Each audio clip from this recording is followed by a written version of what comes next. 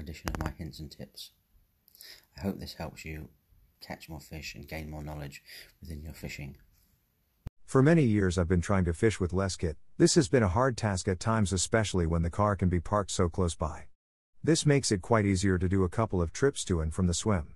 Also, being lucky enough to fish secure locations helps a great deal. When I was younger, the barrow was sky high with kit and I would sling a rucksack on your back, but with age, this is becoming harder. I fished a stretch of the Hampshire Avon about 10 years back where you could fish nights, use 3 rods and stay for a few days. I now can't imagine how on earth I carried all that kit in one go. There was no going back to the car and getting the rest of the stuff after walking over a mile. You couldn't just leave your stuff there, as the cows would have probably trashed it, and there was nowhere to stash it safely, because it was so open. My gear was trimmed down, but I could carry so much more. There was no opportunity to barrow it, so I just hauled it all in one go. But then I moved on to the lakes again after the carp and the ability to park close by. The tackle levels grew again, which was fine for a few years until I needed to start doing 2 trips backwards and forwards to the car. Again, it was okay at the time, except when it was raining. A couple of the swims on the lake, you could load the car directly from the bivvy, which is great, but also encourages you to take yet more kit, and moving swims soon became a thing of the past. In conjunction with age, no doubt, the thought process that the carp aren't far away, and with the knowledge that moving swim doesn't always pay off, unless they are really going for it, that's for another article. A few years ago, I started to limit the size of the bag, carry-all, I took, and simplify what I took to only what could fit in the bag. This sort of worked for a time, but extra kit would creep back and an extra bag would end up on the barrow at some point. Then another cutback would be needed. One issue that needs to be taken into account: the older I get, the more comfortable I like to be. Gone are the days of fishing under a brolly all year around. I finally realized that being comfortable made me a better angler, simply because if I'm tired or cold I just don't fish as well as I would do if I'm warm and well rested. Comfort is a real must these days for me. I like to use a bivvy with an overwrap that extends the size of the bivvy enough to sit on a day chair, and where possible I use a small 2-man bivvy in the winter. This makes fishing in these months a lot more productive, as I'm enjoying my time and not stuck under a brolly freezing cold, probably an age thing again. This year, with joining a new syndicate, I had to really focus my mind on reducing my tackle down a lot more than I had done in the past years. I needed the opportunity to be able to move, swim, and do only 1 trip to and from the car. This led me to many months of trying to get the right balance between what I used and what was there for that just-in-case moment. For instance, how many spoons do you need?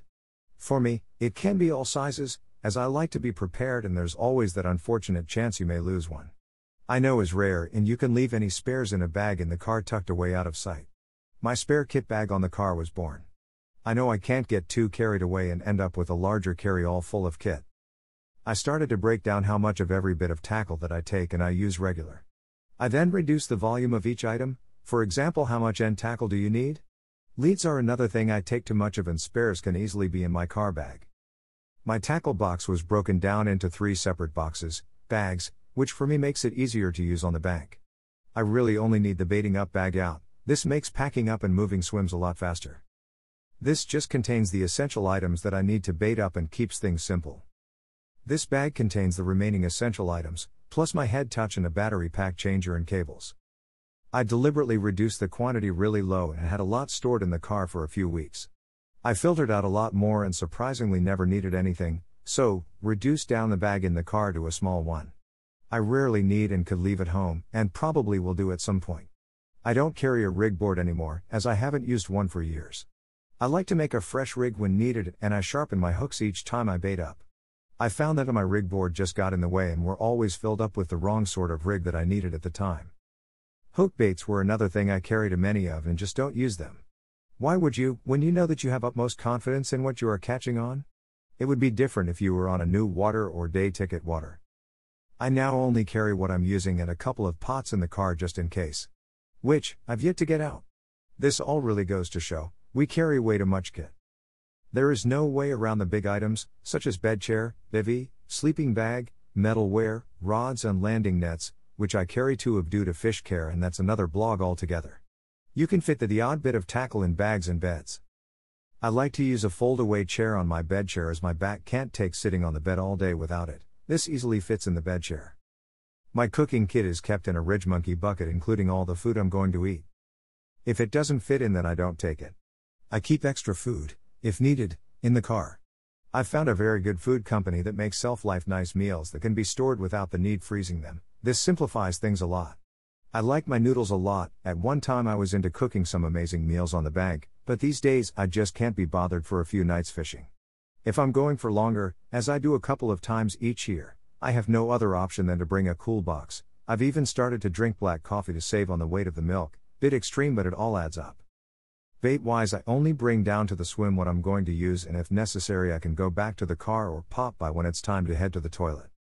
I have a barrow with a small bag. If there was the option for more panniers, I would simply overload it.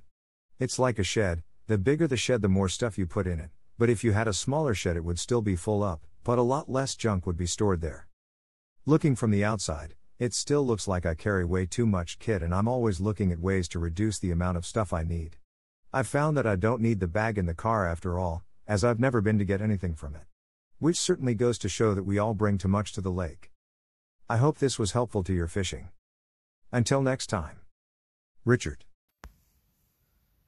I hope you enjoyed listening, and don't forget to head over to my website, richardhanlon.com, and take a look at the photographs and other stories and things I have. Hope you enjoy. Thank you for listening.